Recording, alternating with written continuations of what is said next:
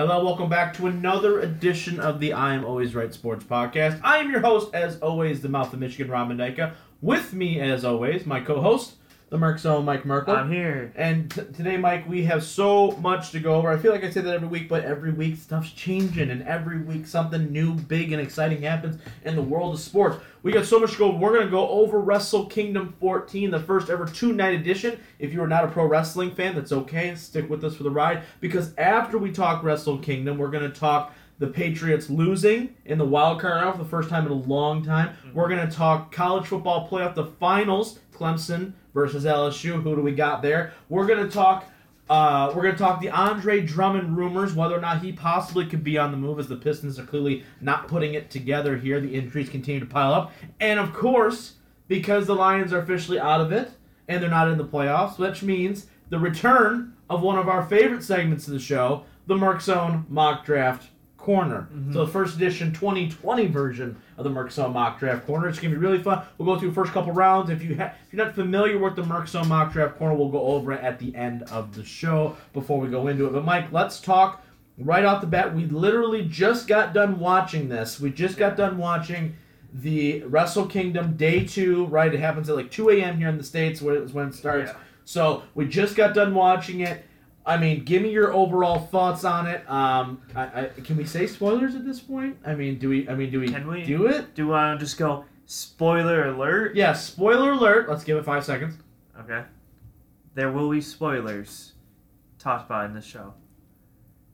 Okay. Okay, we're good? Alright, cool, sweet. we give enough long pauses. But Tetsuya Naito beats Jay White night 1 for the Intercontinental Championship. Okada beats Ibushi, right? I'm saying a lot of words right now that people may not recognize, but if you don't know what we're talking about and you seem interested, please go to New Japan World. Buy it's $9. Watch the show. You'll be amazed, I promise you. And so world title versus Intercontinental title. Naito finally beats Okada night 2. Crowning moment, clearly. Yeah. First guy ever to hold the Intercontinental and World Championships together. Finally beats Okada at Wrestle Kingdom. He's clearly the guy, you think, right? Gets his moment finally. Thoughts, are you happy with the decision? Yeah. Are you upset with the decision? Yeah, it was a great time. Yeah. I don't know if it was my favorite match out of the entire show. No, both I don't days, think so. But it was very solid and it was a lot of fun to watch. Yeah. I actually think Ibushi Okada might be the best match out of the 3 title matches that we had. Because out of the 3 for the actual with some actual that might have been the best match. That might have been the best Wrestle Kingdom match, and besides Okada Omega and 11, maybe ever. Yeah. So I mean that's some strong words, man. That was some great stuff. Had some good Nakamura Shinsuke matches. Shinsuke and Tanahashi match a couple years ago. But no, I agree with you though. I think that the 2 nights, right? I think it was a great concept, right? And obviously, even going in, Okada Naito was kind of what I predicted. I was like, okay, if this happened, it needs to be Naito's time, and it was, right? But they still kept me engaged. They still kept everything kind of in play. You know what I mean? Thoughts on Ibushi not winning the championship here? He wins the G1 Climax, wins the big tournament he's going to the main event, right? It's kind of like WWE's version of the Royal Rumble, but a lot harder to win. Like 5 times harder. Right. So he wins the tournament, right? Everyone thinks, okay, maybe now is the time. Before they kind of went with this double gold thing. Are you concerned at all that kind of he lost a lot of momentum? He loses to Jay White night 2, albeit a lot of interference, right? Are you concerned at all with him, and where he's going, knowing where in the big year he had in 2019? I'm not too concerned, only because I think this is just like the roadblock in the long-term booking that New Japan does to get them over the top. Right. I think it just wasn't his time. Even though it could have been his time if they booked it. Right. But I think you can go back into the G1, have a strong outing, and then do it sometime next year, or absolutely. Even sometime in this year. You can still do what it. I think is most important for Ibushi going forward is a solid IC title run. Yeah. Because Naito's not going to hold both titles for a super long amount of time, right? And I'm assuming he drops the Intercontinental way before the world title. So because of that, if Ibushi gets at some point the Intercontinental Championship and rolls with it 6, 7, 8 months, you know what I mean? I think that will legitimize him. I mean, that doesn't mean he wins the G1 again or anything like that, but the fact that he's in that conversation all the time as a top guy, and like he is the guy now. Where if he holds that for a long time, has some quality matches against some good people, and kind of lives in the Naito realm for a minute there, kind of plays the Shinsuke role, where Shinsuke at any point in time could have been world champion, but he made emphasis on the Intercontinental title, made it mean something. I think that really could help him elevate him. So when he does finally achieve the goal of being world champion, everybody goes, "Oh yeah, I feel that. I can understand that." You know what I mean? Any surprise on the show? Anything that let you down? Any match or any matches that we watched over the last 2 days where you just go, yeah, it sounded good, but just didn't deliver for me. I know it's hard. This is a pretty good card overall, but I mean, is there anything kind of just went meh?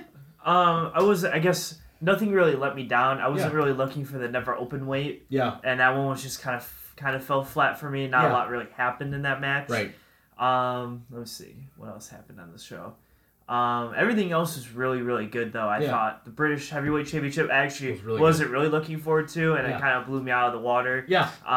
But we say that every single time we talk about Zack Sabre Jr. I know. It feels like we're just like, okay, it's nothing. Yeah. But then, really good technical, completely different from everything else on the show by far. Yeah, I think maybe the Moxley Juice match was a little underwhelming too. Yeah. For the power that they have in that match. Yeah. So that was probably underwhelming, but everything else was, if not strong, to excellent. Yeah, absolutely. Type quality they really came about it. I'll say a match that kind of I didn't think was going to be as good as it was. I didn't think Jericho Tanahashi was going to be all that great, to be honest with you. They're getting up there in age, right? They're not able to do as much as what they were used to be able to. You know what I mean? There's just some things there that are kind of playing with it. But I will say that they did a great job. They told a really, really, really nice story, right? They added the wrinkle with the AEW Championship contendership thing to kind of throw a little monkey wrench into there. And Jericho getting the win, right, by submission, I think just, increases that value. I would not be shocked to see a New Japan AEW relationship in the future. I wouldn't either. I think it's only kind of like, all right, you might as well just do it. Yeah.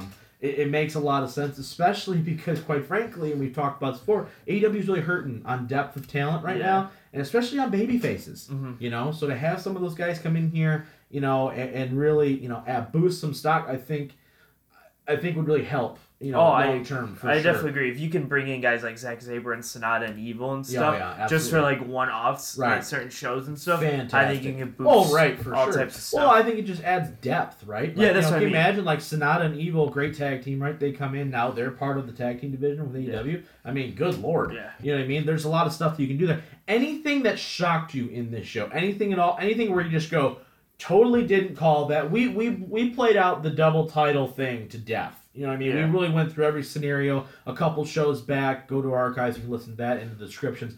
But as far as something that kind of took you by surprise where you go, nope, didn't see that one coming, or something where you had a feeling it may come, but you just didn't know if they'd pull the trigger. I didn't think Moxley was going to hold the title through both nights. Yeah. Since he is with AEW and he's a vocal point in AEW. Yeah. I was like, I doubt he's going to win both. Or he's going to win he could beat Archer, but I thought he would drop it the next night or even just lose in general. Right. And he kept it through both nights. Yeah. Spoiler alert, I guess. Setting up a huge match with Suzuki. Which is going to be Suzuki. And then I guess awesome. I wasn't shocked that Tanahashi won the junior heavyweight title, but at the same time I felt like coming right back. Yeah. I thought he would lose it, maybe win Best of the Supers, and then win it at the finals of that or something. You know what I mean? Mm-hmm. Just give it a few more months to build up to the final match or something. I will say though that it's a match that if people haven't seen that match, Will Ospreay, Hiromu Takahashi, it was phenomenal. Oh, yeah. Truly. I mean, we sing Will Ospreay's praises enough here on this show. But I will say that match really stuck out to me. Night 1 especially. Night 1, not as many title matches as Night 2, but is very important if you're going to watch the event as a whole. You really need to watch Night 1 to set up yourself for Night 2. But I think that match is kind of flying under the radar a little bit right now. Yeah. And I think that was a phenomenal match. I'll say that one thing I kind of was a little surprised about, I think I actually had them winning, Juice and Dave Finlay winning the tag titles. Yeah. I think I said they were going to win. Yeah. But in the back of my mind, I go, I don't really know if they should win. No. You know what I mean? Yeah. It's kind of when I was like, I don't know. And I get why, trying to build up another tag team. Totally understand it. But it was just kind of like, I feel like if there's one weakness right now in New Japan, it would be their heavyweight and their junior tag divisions. Mm-hmm. I feel like those are kind of shallow as far as depth goes right now, especially when you have teams like Evil and Sonata that are kind of breaking off a little bit. I think Show and Yo, I think even though they won the junior tags this morning, whatever, I think they could easily break off and be singles as well. And Ishii and El Phantasmo even could be singles in the junior division. So there's a lot of chaos going on there. But I would say that was one match that kind of, I guess, not really surprised me, but more I was like, I don't know if I'm necessarily on board with, I was the decision. I wasn't on board. Yeah. But I was like, I guess if you want to try to. I also wasn't really thrilled with Goto winning the Never Openweight title back. I know why, considering Kenta runs out at the end of the night to win, to challenge Naito, give Naito a solid win early on in the reign. But at the same time, I was like, which is also one thing I absolutely hate about booking. Yeah. Is you lose the Never Openweight, but you're like, no, but I'm going to challenge for the World Heavyweight. Like, right now. Yeah, it's more like, it's just like, well, he won the race to the curtain almost. Yeah, no. And I was sitting there going, so, like, shouldn't Goto get first because he just beat you? Well, that's hard because it's like, okay, so Goto wins it, and then you challenge for, okay, now you diminish the value of the Never Openweight. Yeah, you know what I mean? So it's hard to be like, oh, okay. It's hard for, and I think they're saving those bigger matchups, a rematch with Okada, the Jay White thing. I think they're saving that for... Oh, yeah. Oh, no, I totally get why. I just thought it was like out of anybody that you could have thrown out there, you're just like, yeah, we're just going to put out Kenta, who just lost an hour ago. Yeah, I think it's more of a solid base. Yeah. Like, okay, easy, Naito gets the win here, and we're kind of rolling for sure. What out of, give me a letter grade for the show. A, B, C, D? For what we watched, I'd give it like an A-, B+. Yeah. Because I do think... Like, we don't watch the 8-man tags to open night one. Yeah. Like, there were, like, 4 matches. Jusha Thunder Liger, by the way, retiring, Yeah. Absolutely historic career. If you haven't seen him, he's the originator of moves like Shooting Star Press. Tremendous career overall. But yeah, we don't watch, like, those, like, first 4 matches. Yeah. And then we didn't watch the pre-show of the second night and the first 2 matches there. Mm-hmm. So we kind of just, like, missed chunks of the show. Yeah. But for the beef and the title matches of the show, it's probably, like, B+ material. Yeah, I would say, I think we delivered pretty much all the way through. I would probably agree with that. I think A- is an acceptable grade. I think a couple matches got a little bit of time. I didn't think went a little too long. I thought Juice and Dean Ambrose went a little long. Thought the Never Openweight title went a little long. Certain matches like that, I think, but overall, really tremendous show. Absolutely. All right, let's shift now from the squared circle for a second. Let's go right into. I want to talk about Andre Drummond. Is what I want to talk about next. I want to talk about the Pistons big man. There were some reports that came out this week about him possibly being dealt. There's a couple teams that are in on it. I know the Mavs have called. I know Atlanta has called. I think who else? I think someone else was Boston, right? Yeah. There's a couple of teams I think that we may be missing and there. The Raptors. Is that the Raptors? Okay. So all those teams calling in, trying to see the availability. Obviously, Andre Drummond in the last year of his contract, he does have a player option for next season, right? But it very easily could opt out of that at any point in time. It's why it's there. The Pistons, I think, are 12-22 right now or something like that. 10 games, 11 games under 500. You're not really in a playoff race right now. Blake's ailing. You're still missing Reggie. Rose is doing what he can, but he's not 100% either. You're missing a lot of pieces. You're not there yet, clearly. So the Pistons are doing, I think, what every good run operation should. Is like, okay, clearly we need to take some time here, get some assets, knowing Drummond's playing pretty well. Yeah. So to get him off the books, to kind of get something for him before he goes, especially if he's not in your future plans. Thoughts on would you even deal Andre Drummond? Knowing the state of the franchise that you're in right now, you're kind of in this purgatory kind of mode right now? Yes, because I hate when teams are in purgatory. Yeah. And, you're there. Right. And you just refuse to let it go. Yeah, because, these Pistons the last, 4 years have been we can get the 8th seed. Right.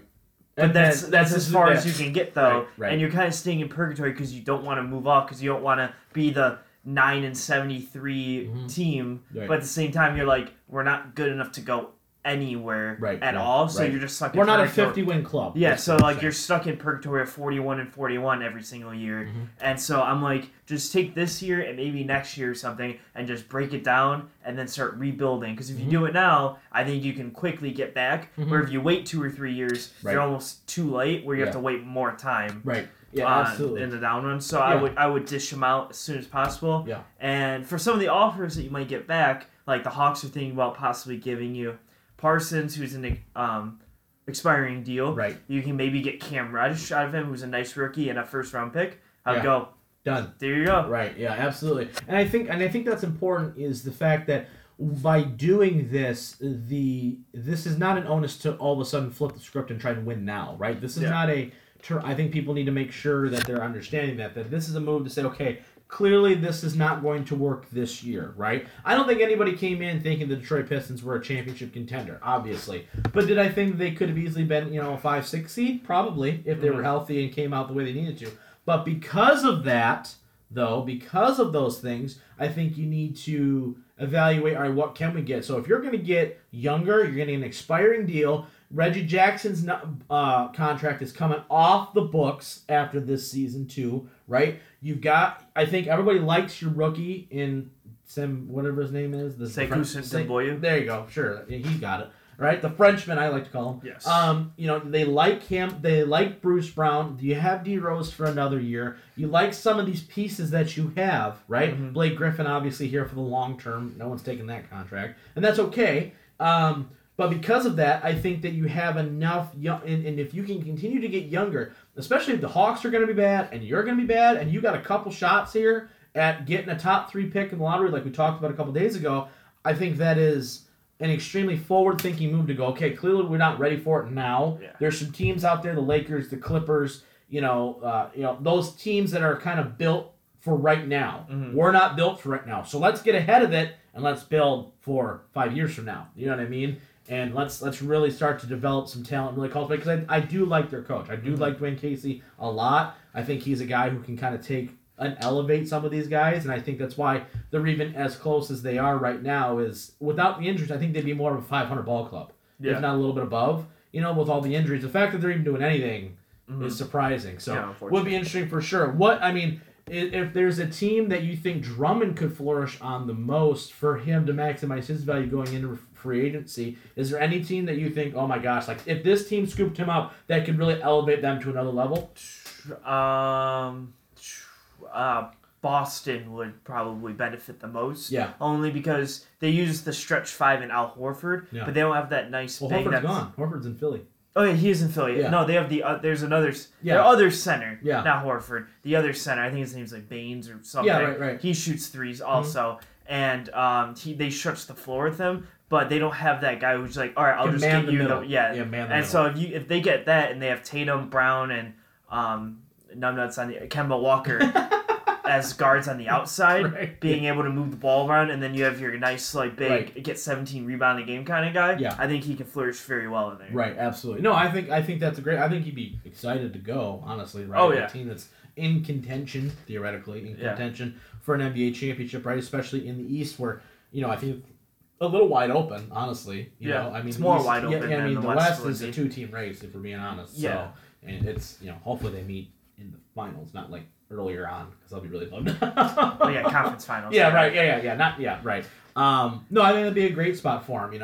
I think if you're looking to put up straight numbers, I think Atlanta's not a terrible place to go, because Atlanta, at least, you're going to get the ball hell of a lot. You have Trae Young. As far as from a Drummond perspective. Oh yeah, if you're trying to put up the highest numbers, you probably go to Atlanta. Right. I think Dallas is an interesting spot as well, because you already have Kristaps there, you got Luka there, Tim Hardaway Jr. You have some pieces there that work. I don't know exactly where he'd fit. That's my problem. Unless you're going to do like a twin tower thing. Kristaps plays the 4, a really big 4, and then you put Drummond at the 5. It's weird, but once again, if you're talking about structure and a good coach, I mean, that's how you're there with Rick Carlisle. That's kind of how the Lakers have it, though. Coach. Lakers have Anthony Davis who can spread out the court, and then JaVale McGee's just kind of there. Right. And Andre Drummond's a better JaVale McGee. Oh, yeah. But Anthony Davis is better Porzingis. Yeah, but it balances out. Yeah, it balances out. Sure. I think Dallas is in a spot where they're kind of like, maybe we can make a little bit of a run, kind of, sort of, maybe. I think they can They could shock some people. Yeah, right, exactly. At any time. And that's what you want. You want to be dangerous like that. So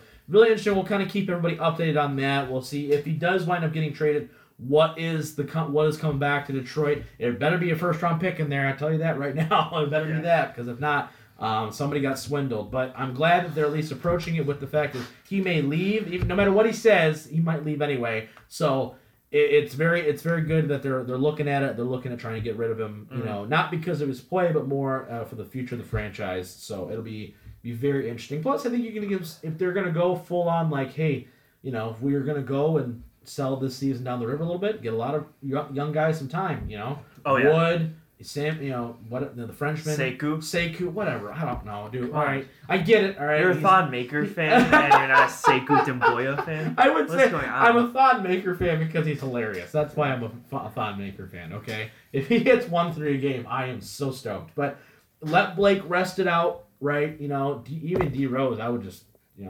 whatever he wants to do at that point, let him make that call. But everybody else, you got a lot of young guys on this team. Let's just go, hey, let's see what happens, you know? You know what I mean? Let's go balls to the wall and see what happens, and hopefully, you see that some of these guys rise up, and all of a sudden you're playing good basketball in a couple years. So, it'll be very interesting. All right, we're going to go to break. After the break, though, we're going to talk big Patriots loss to the Tennessee Titans. First time they lost the wild card, and I can't remember how long. 2009. There you go, 2009. See, Mike's got it right off the top of his head there.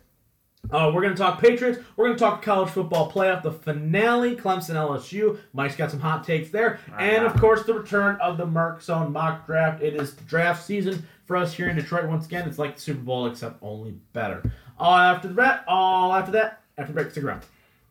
Hey, guys, it's the Mouth of Michigan, Robin Dyke, and you've been hearing me talk about my buddy, Nick DiStefano, for such a long time now. And I keep telling you this, and the reason why he continuously pops up on the show is for one simple reason.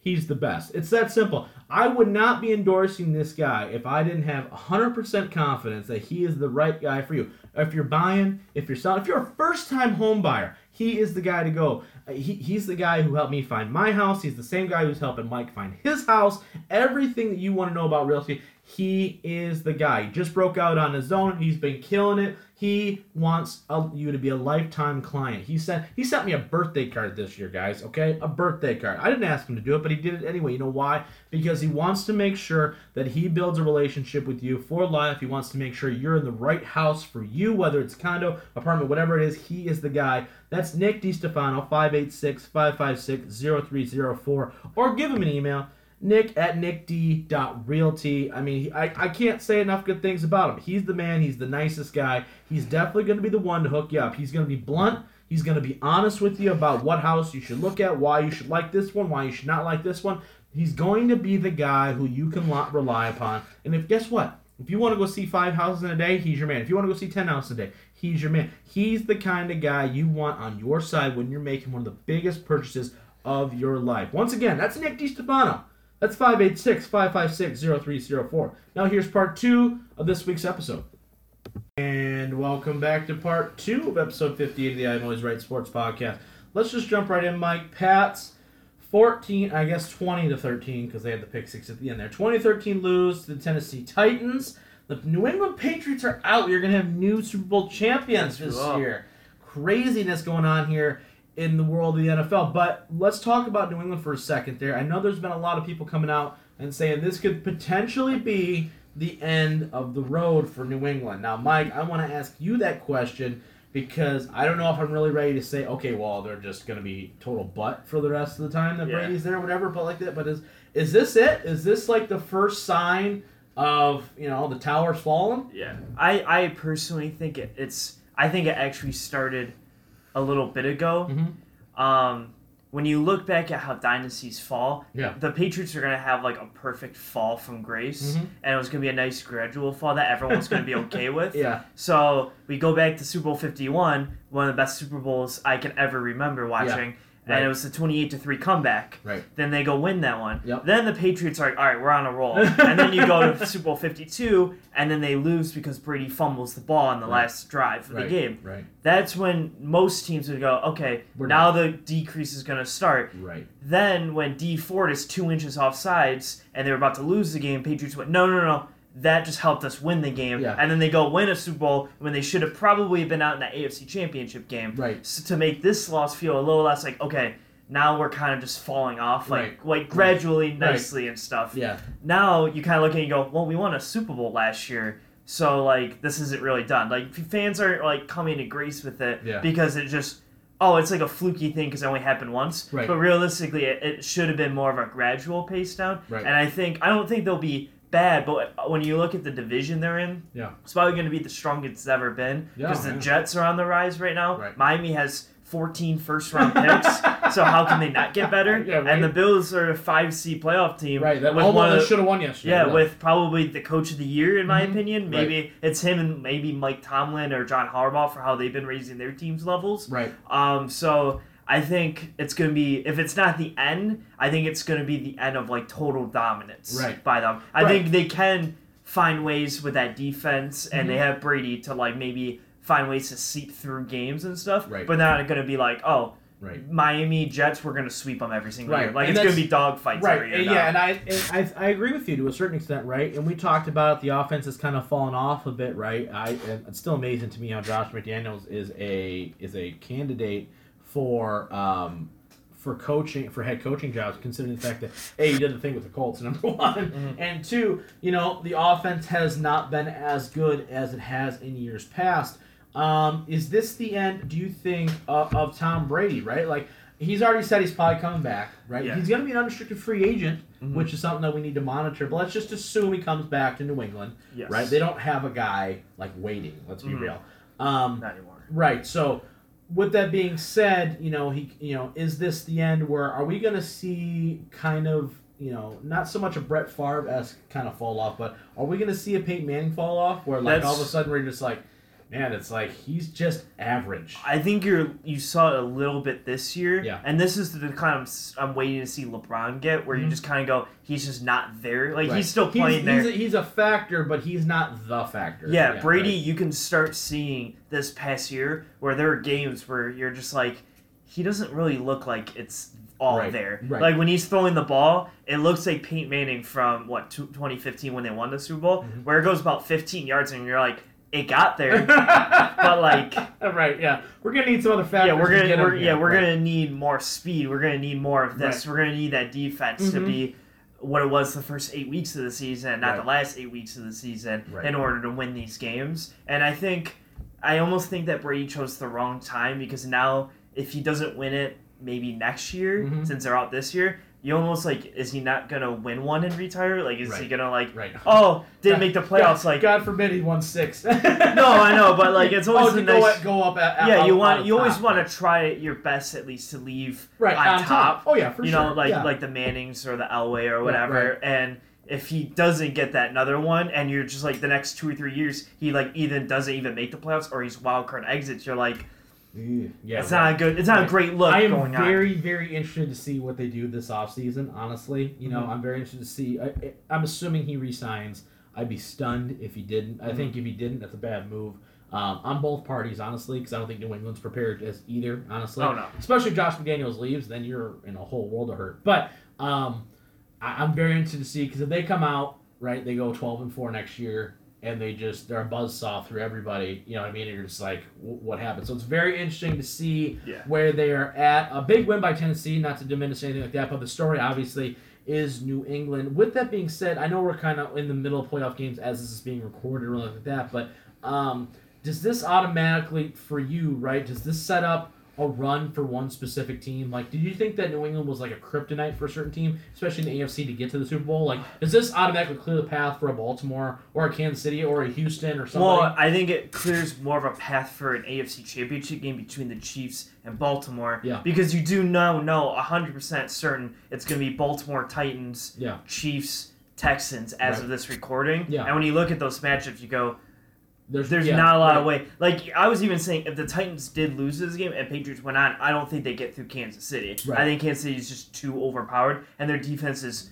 that much better than it was last year. They're Oklahoma, but better defense. Yeah. Right. And the Patriots are just like a lesser version than they were last year. Maybe not by a lot, but they're definitely a lesser version. So it was that close last year that, like, this year, I don't think they would have gotten through. Right. And I think that would have been a nice, like, turnaround story or whatever. But now I'm just like, I think the Chiefs can just, and Baltimore are going to fly right through. Right. And they're probably going to be in the AFC Championship in 2 weeks. Right. Yeah. Very Sunday, very interesting. which will be a phenomenal game. I hope it is. Yeah, I think it's going to be awesome. I'm really interested to see the results of these NFC Championship, NFC wildcard games, because it's gonna set up some stuff. Obviously, we can't talk about them as we don't know the results of them. Obviously, let's shift now a little bit from the NFL. Let's talk the college game here for a minute. Let's talk the finals. We're talking about it this week, guys, because by the time we record next week, the game will be on the next day when the episode drops. You won't have enough time to kind of listen and argue or call us idiots or whatever you want to do with it. But Clemson, LSU, we promised it a couple weeks ago after we saw the Final Four, right, that we previewed this matchup. You got, Mr. Burrow here, Heisman Trophy winner, yada, yada, yada. But then on the other side, you've got Trevor Lawrence, guy who's never lost. Mm-hmm. He hasn't lost a game since high school. So, I think obviously Clemson with the more hard-fought victory, clearly. I mean, that game went down to the wire. LSU been riding high literally, I think, honestly, since the middle of last year. I mean, they really started to kind of feel it. Even last year, they had some big wins. LSU looks like an unstoppable offense right now. What are your thoughts? Just give me a preview of this game. I mean, what am I looking for as a Clemson guy that you are? What are you looking for out of Clemson to get the win? Well, first off, I'm going to base off this by saying the fact that people are like, oh, Clemson's not as good because they haven't played anybody. Mm-hmm. They just shut everybody up by beating Ohio State. Because Ohio State is the best team in the country. Yeah. And Clemson just beat them. Right. So I don't want to hear that anymore. Whatever. But besides that point, I think that Clemson I think their defense, and everyone's going to be like, well, it didn't look great against Ohio State. 23 points is not bad against Ohio State. No. You know what I mean? Like, it's one of those... First half looked rough. Not gonna first half was not great, but it was only a 16-point first half. Yeah. When it should have been more. Right. But it was only 16 points because of their best red zone defense. Right. Should have done a lot more. Yep, absolutely. And playing the best defense by far in the country, and you being able to score 30 points against them is a very good sign. Also, I think Trevor Lawrence and Clemson play in a way that the Patriots do normally, where they win ugly, they win by any means.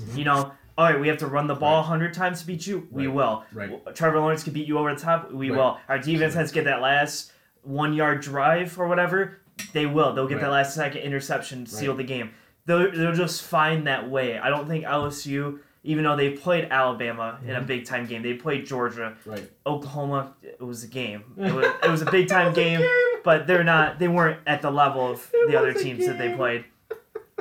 That I don't think LSU is ready for what Clemson's going to bring. But honestly, though, joking aside, that's actually something that I don't think people are putting enough stock in. For as much crap as they give Clemson for not playing, and let's be clear, the ACC's terrible, right? Yeah. Totally terrible, right? They beat Ohio State, but LSU has not played a game yet this season. Even the Alabama game, where they didn't dominate at some point.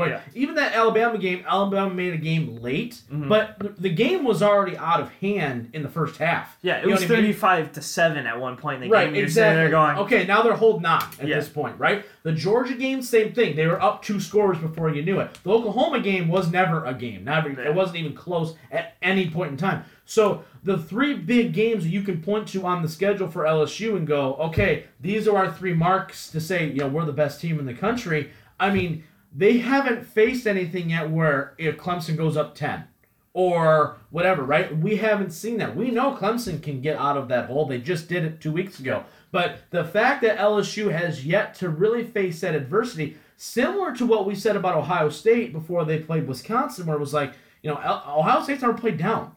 Yes. Ohio State's never played without a lead. Obviously they proved that they could do it, but point being is that was something to where, it's an underrated thing to look at, but sometimes these big teams, Ohio State when they played Florida, was another version of that, right? Where Florida comes out of nowhere, Chris Leak, who the hell is Chris Leak? Mm-hmm. They win a national championship because Ohio State just went through and destroyed everybody all season long. Yep. I would also argue too that, and this is also Ohio State's problem, is you were winning in the fourth quarter. There was never a game where you were down and had to make that game-winning drive. There was no sense of urgency that, okay, this is the drive. Yeah, this is the drive. Yeah. Clemson had that earlier this year. They played Texas A&M in a close game, and North Carolina, they went on an 85-yard, 15-play drive to seal the game, basically. Right. North Carolina came back and they only won by 1 because they went for 2 and then sent it to overtime. Point being is that they had to make the drive. They had to make the drive, and now they just made the drive Trevor Lawrence did to beat Ohio State, basically, and then the defense made the stop. LSU's never had to make the drive yet. Right. LSU's been like, okay, so we have to hang on to a 35-7 lead.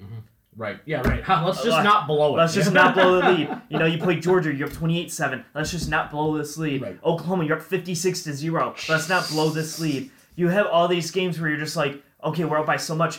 Against Clemson, you're not going up. 34-0 and being like, all right, let's hold the lead. Right. Because once it gets to, even if it gets to 10, 14, 17-0, Clemson's like, all right, we have to go score. Right. Trevor Lawrence is going to go, okay, we're going to go score. Right. Give me your game plan if you're LSU. How do you win this game, right? Like, what makes you confident going into this championship game? Hope that your offense can just score at will almost. Yeah. Because I think their defense is still the weak part. You look at Oklahoma, and Oklahoma can't score, but Clemson is another monster offensively that wasn't shown because they're playing Ohio State, which is the best defense in the country. That's something too, right? We talked up the Oklahoma offense quite a bit, and based off of their play, right, justly so. But I will say this: I think Clemson, in this, I think plays into both sides, right, a bit to prevent a Clemson loss, but also LSU's like, I hope if Clemson offensively. I don't know what the hell was going on with Jimbo Fisher and his play calling that first half, but it was atrocious. It was absolutely atrocious. So I think to your point, right, LSU's defense clearly the weak point of that team. If there's a weak point, it's the defense, right? Yes. So with that being said, especially if they can't rush the passer as well as they did against Oklahoma, right? Because early on they were in Jalen Hurts' face, right? If Trevor Lawrence has a clean pocket, I don't know, as long as, Clemson kind of gets out of their own way, I don't know, this may be another game where we see a 40-burger on both sides. Yeah, well, because I look at Clemson's offense, you go, oh my God, Ohio State, you only put up 29. Okay, but then you played Virginia 62-17. Right. You scored over 45 points in the last 8 games of the regular season. So, it's not that their offense can't score, it's just you're playing such a fantastic defense. Right. LSU's defense is not Ohio State's defense. No, it is not. Nope. So, I think... You got top 5 picks. Yeah. 2 spots there. Yeah, I think you have a very reasonable 35 to 40 points Clemson can score. Yeah. Now, LSU has shown the ability to score that many also. On good defense. You're playing Alabama, you put up 46. Georgia, you put up 38. Right. So at the end of the game, all these teams you can put up points. So I would expect a pretty big shootout. Right.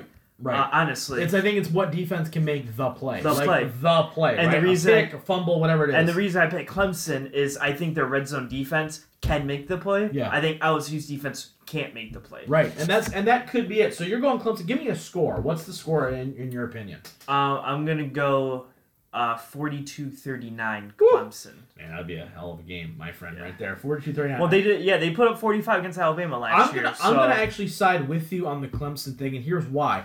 As I've been on the show, right, as I said even before this week when New England was playing, right, everyone's kind of and I said I can't root against New England. I can't say New England's gonna lose until I see it, because every year they continuously show me that when playoff time comes, usually this year being an asterisk so far, that they put it together, right? Yes. Whether they win the Super Bowl, lose the AFC Championship, whatever it is, they're always there at the end, right?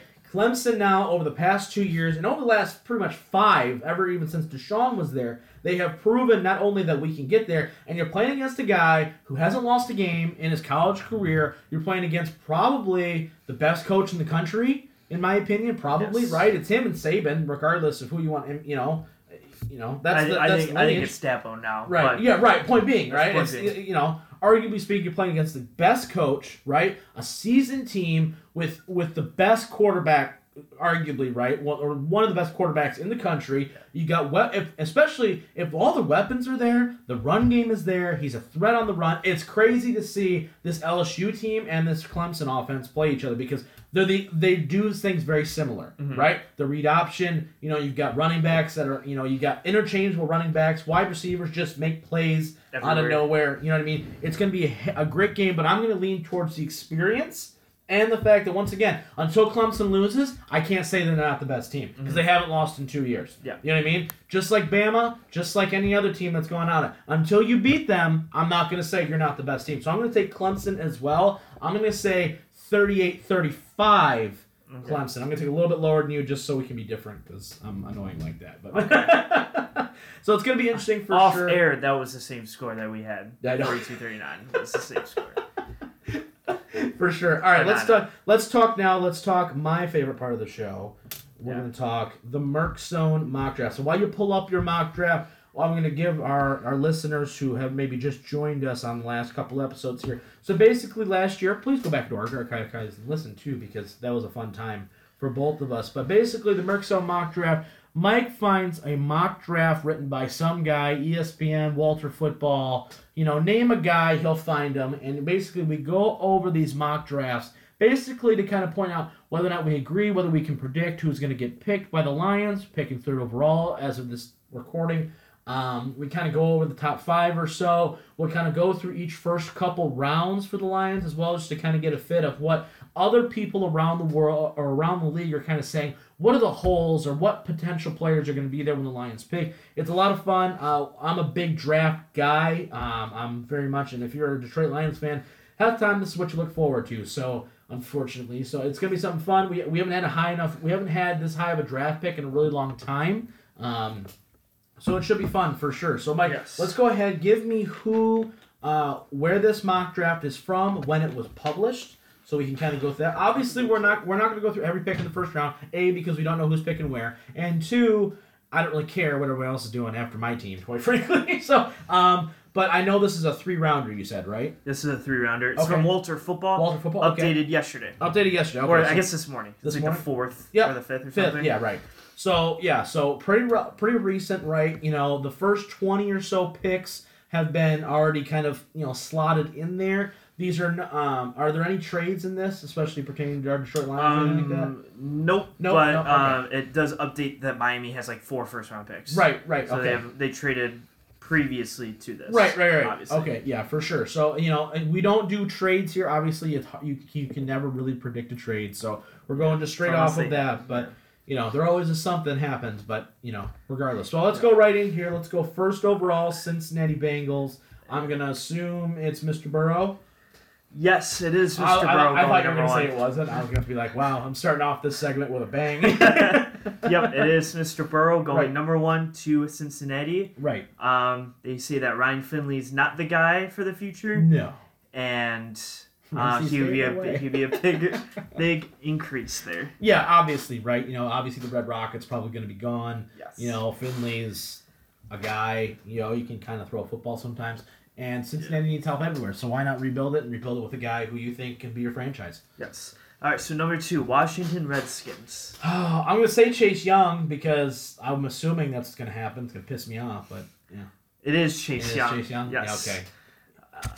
You look at it, Ron Rivera, right? They're not going to hire a GM in Washington until after the draft, which I think is hilarious. So Ron Rivera clearly going to have quite a bit of say, I would assume, in their first draft, right? We're going to talk about Black Monday that happened next week. We're going to talk about the NFL coaching firings, just to kind of break you guys into that as well. I'll give you a little preview for next week. But Ron Rivera, the new head coach in Washington already, right? That was really fast.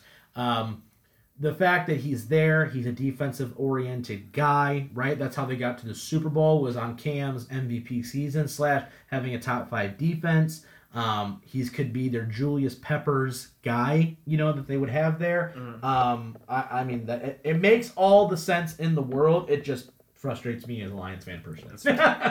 All right, number 3, Detroit Lions. You're Detroit Lions. Be excited, Mike. Woo! Who do you think they're drafting? Give me why. Based off of that, I'm going to say Okudah, the cornerback out of Ohio State. Reason why, there's some uncertainty with Slay there, whether or not he signs an extension or they trade him. I don't think you have a solid number 2 clue. I think they like what they have in Awarie, but that's still way too early to decide. Rashaan Melvin's on a 1-year deal. Justin Coleman's going to play your slot regardless. He's here, unless they would make. And I'm assuming they don't go in the corner market later, or at least in the in free agency. So, notwithstanding, I would say that's probably the pick, knowing that they want to be able to shut people down. They don't like to blitz a lot, so everyone's going to play a lot of man coverage. Yep. You were correct. You did pick Jeff Okudah, there you go. cornerback at Ohio State. There's also a slight option that they might choose Derek Brown, the defensive lineman from Auburn, in this spot also. Okay. Well, pending what they do in free agency, obviously. Right, if they get a corner, and this is really going to get more concrete the more weeks we go, and you guys will we're going to do this every week leading up to the draft. It's a lot of draft coverage by us because, there's only so much playoff talk we can do. There's only so many things you can talk about, especially here in Detroit with the fact that all of our sports teams are terrible, but where it stands right now, right? Would I be upset if they took a D lineman? Not necessarily. You know what I mean? Even if Chase Young is on the board, they take Chase Young. I don't think that necessarily transforms their defense by any means. But I do think that It needs to be a defensive pick. I do think that this pick is extremely important on what they do if they stay at number 3. It needs to be a pick that they are confident that they will land, and it needs to hit, and it needs to hit immediately. Yep. You know what I mean? So my only hesitation, honestly, with taking a corner that early is because cornerback is such a hard position to play, and the difference between college speed and professional speed, and we've talked about this before, is pretty sizable. You know what I mean? It's not as easy to just go plug and play and let's just let the rookie shut somebody down. It doesn't happen that way. You know what I mean? I think Darrelle Revis is really the last corner, maybe Jalen Ramsey, to really be a guy just to go, oh, shut him down immediately. You know what I mean? A lot of guys don't have that. So while I predicted that pick, I don't necessarily know if that's where I would go. I would honestly rather spend money and go grab another guy, like go grab a solid second if you're going to keep Slay, and then focus more on the defense of the front 7. But I understand why they make the pick. Number 4, New York Giants are up. I would say they could take that tackle from Auburn, honestly, just based off of the fact that who's on your D-line? You trade away Olivier Vernon. I can't name another guy on their defensive line, to be honest with you. So I'm going to say the defensive lineman. Okay. Well, you were incorrect. First incorrection of the year. They picked Jerry Jeudy, wide receiver out Alabama. Reason being, they don't have a true number 1. Right. They have Darius Slayton. They have Sterling Shepard, Golden Tate. Yeah. But I think Jerry Jeudy would be they're number one. They're number 1. That doesn't shock me. I didn't think about that honestly. I figured they'd go defense just because their defense is so atrocious. But yeah, no, that's a solid pick. I mean, that's a pick honestly. If you're a Lions fan. If, for whatever reason, stuff hits the fan and maybe they trade back a couple spots, say with the Miami, we'll get into that more once everything's kind of finalized, especially after free agency. So we're really looking forward to that. But that's kind of something where you look at and you go, okay, that's a pick theoretically. If Jerry Jeudy's there, say it's 7. I wouldn't be shocked to see the Lions pair him with Galladay, and we're off to the races. Yep. And then to round out the top 5 Miami picks, who do they pick? Oh, boy. It's going to be a quarterback. I'm going to assume it's Tua as of this recording, just based on whether or not he declared. I would say Tua. I don't think there's another quarterback right now ready to go. That's that high. You were correct. It is Tua Tagovailoa. I thought you for sure you were going to say, no, actually it's Herbert. And I go, no, okay, well. No, interesting enough, Herbert is projected to go to the Chargers at number 6. Wow. Really? Yeah, that's thinking that Phil Rivers probably has 1 more year left. Yeah. He could sit behind for a year, and he'd plug and play right away in that system that they have there. Right, for sure. Yeah, but Tua obviously, right, pretty good college career, I would say, national champion, all that good stuff. Miami needs a new face. Clearly it's not Josh Rosen. Isn't it amazing how fast Josh Rosen went from, he could be okay, to, wow, he's really not good. Yeah. You know what I mean? Quite quickly. Really, really fast. Arizona's definitely not bummed out that they traded Kyler Murray right now. But extremely interesting. Miami clearly needs a quarterback. I think with enough picks, though, I don't know if they pick at 5. That's my only thing. You know what I mean? If you're a Lions fan on the trade down train, Mike, you made a great point about that where theoretically if you could get the 5th pick and Miami wants to trade for whatever reason, if they get wind that another team wants to move up ahead of them to get a quarterback, that's a team that you're really hoping because they have multiple first-round picks. You could possibly address a skill position on defense as well as offense in the first round if you're Detroit. So, all right, let's go now. Any other notable besides Herbert, any other quarterbacks or anything notable going in the first round that we want to mention? Not too much. And interesting enough, no Michigan or Michigan State guys go in the first round this year. What? No way. What? No way. Crazy. No Shea Patterson? No Shea Patterson. It's unfortunate. No Brian Lewerke? No. Oh, man. He had Brown written all over him. Yeah, I know. It's very unfortunate. Right? All right, let's go round 2. Okay, so round 2. So we open with Cincinnati picking Alex Leatherwood, guard from Alabama. That'll get you. That'll get your heart right. And the Indianapolis Colts pick Jacob Eason, quarterback out of Washington. That doesn't shock me because listening to their end of the season press conference, they like Jacoby Brissett. Yes, that is a team. The Colts, who, if they fall in love with a team and fall in love with a guy like, say, Justin Herbert, they have enough ammunition, I think, to go, you know what? We think we have enough they have so much cap space right now. Indy does. It's crazy.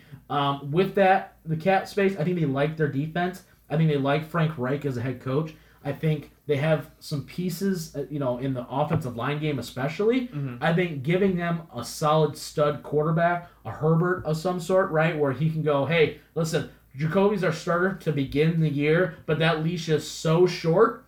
Give the ball to Marlon Mack a bunch, throw the ball to T.Y. Hilton, go get a wide receiver in free agency somewhere, and I think you're really cooking in Indy. So that wouldn't shock me to see them as a team that's definitely willing to kind of maneuver up and down the board to go get a guy they think kind of complete the puzzle there. Because I think, honestly, we were talking about them as a Super Bowl contender with Andrew Luck at quarterback.